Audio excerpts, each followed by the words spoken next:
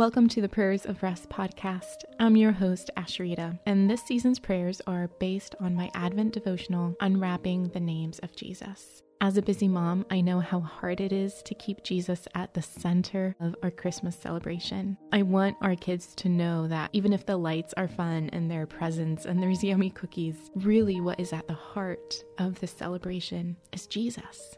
And so each week has a family devotional that you can do around the table. It's super simple, even for the youngest children. And my husband and I also created free coloring ornaments that go along with the devotional that you can download, like I said, for free at unwrappingthenames.com. You'll find that linked in our show notes as well. I really hope this Advent devotional is a blessing to you, whether you have young kids at home or not. May it help you center your heart and your mind on Jesus. As we begin, find a quiet place and take a deep breath as we enter into God's presence together. Today's reading comes from John chapter 10. I am the good shepherd. The good shepherd lays down his life for the sheep. Let's begin by reciting God's goodness, praising him for who he is and for what he has done in our lives.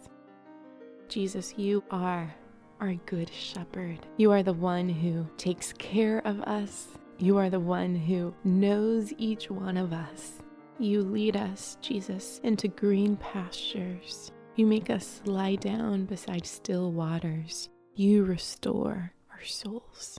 You lead us in paths of righteousness for your name's sake, not our own. And yet not only that, but Jesus, you are the good shepherd who laid down your life for your sheep.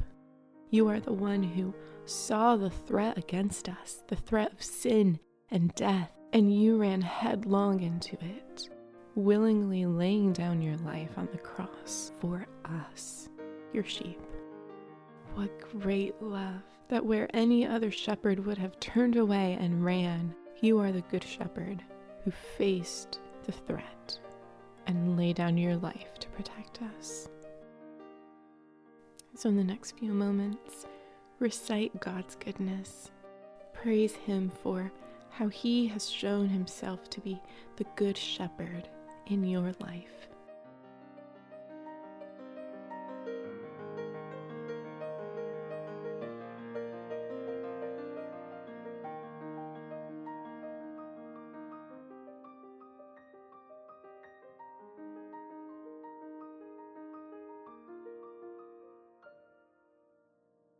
We move now into a time of expressing our neediness.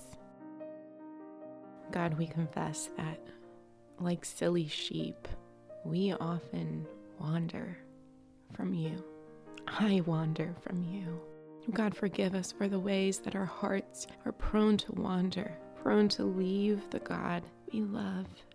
Oh, you say there is more rejoicing in heaven over the one sheep that has gone astray and is brought back into the fold than the 99 who have never left. And each one of us has precious people in our lives who have wandered. Lord, would you seek them and save them and bring them back into the flock? God, give us the heart of the Good Shepherd who is constantly looking for ways to reach out, to love, and to bring into the fold those who have wandered and are lost. Give us the heart of the Good Shepherd that weeps over those who are gone and missing and wandering. Jesus, you are our Good Shepherd. Help us to trust you as you lead us. So in the next few moments, friends, express your neediness to God.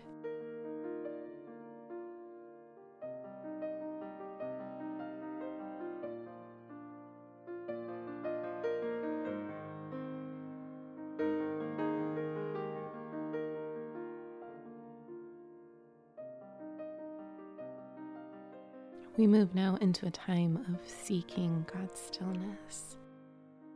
I invite you to picture yourself as a sheep in the Good Shepherd's flock. Picture him there with you, leading you into green pastures beside still waters, speaking to you or whistling or singing a song as a shepherd does, so that you know he's there in the dark valleys. Be still with your Good Shepherd.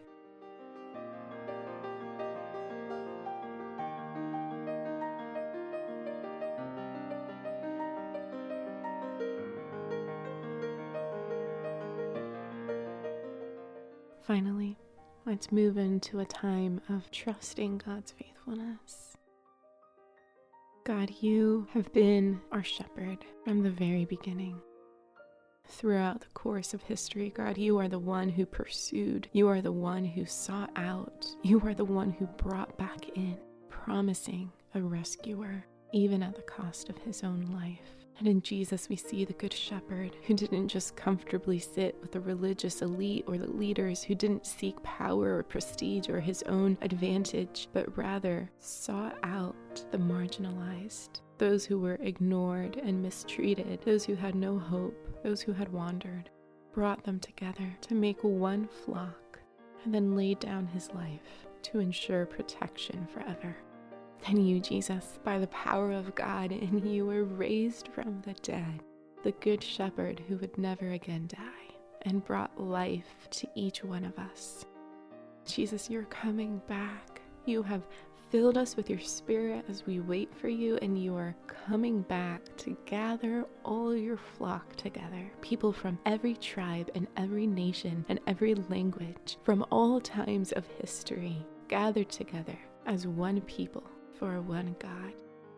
You, Jesus, are the Good Shepherd, and you have been faithful to your name. You have been faithful to who you are, and so we can trust you.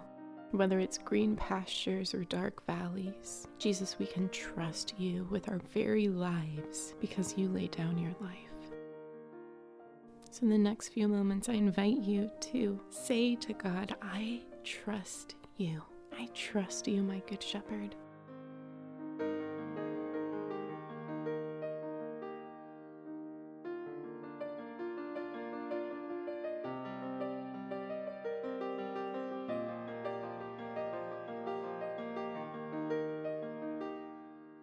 As you listen to today's passage again, what word or phrase stands out to you? What do you feel God is saying to you? And what do you want to say to him? I am the Good Shepherd. The Good Shepherd lays down his life for the sheep.